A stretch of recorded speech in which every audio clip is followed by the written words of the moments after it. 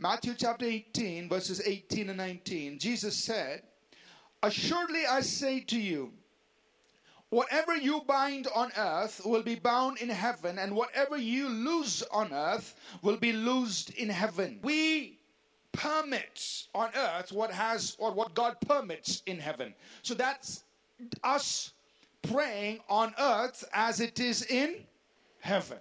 Again, I say to you, if two of you agree on earth as touching anything that they ask, it shall be done by my Father who is in heaven. Now, when he uses that phrase, again, I say to you, he is basically repeating what he said prior to this in another form. Two are better than one, because they have a good reward for their labor.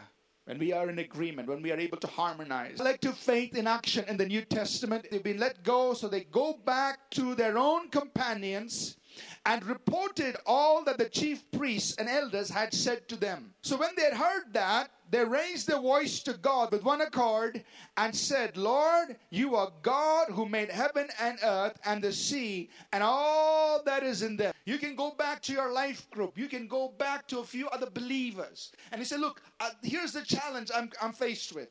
So they go back to their own company, and what do? They lift up their voice with one accord. "Now, Lord, look on their threats and grant to your servants that with all boldness they may speak your word by stretching out your hand to heal, and that signs and wonders may be done to the name of your holy servant Jesus." And when they had prayed, the place where they were assembled together was shaken, and they were all filled with the Holy Spirit, and they spoke the word of God with boldness. Here's what we want you to do. Give us boldness. Acts 12 verse 5, it says, "Peter was therefore kept in prison, but constant prayer was offered to God for him by the church." So think about this. Peter is in prison. What's the church doing? Praying. It says, when he had considered this, he came to the house of Mary, the mother of John, whose surname was Mark, where many were gathered together praying. So Paul had come to this city of Lystra, and he was preaching there, and people from Antioch and Iconium and other cities nearby, they came over to Lystra to cause trouble. They gathered a mob who came and they stoned Paul. He rose up, went into the city, and the next day he departed with Barnabas to Derbe. And when they preached the gospel to that city and made many disciples, they returned to Lystra, went on to Iconium, on to Antioch, strengthening the souls of the disciples, exhorting them to continue in the faith, saying, "We must through many tribulations enter the kingdom of God." Now, he went back to the city. The next day he's back on the road. He's traveling to Derbe, not for medical treatment. He's there to preach the gospel, win souls. "This I say, lest anyone should deceive you with persuasive words. For though I'm absent in the flesh, yet I am with you in spirit, rejoicing to see your good order and the steadfastness of your faith in Christ."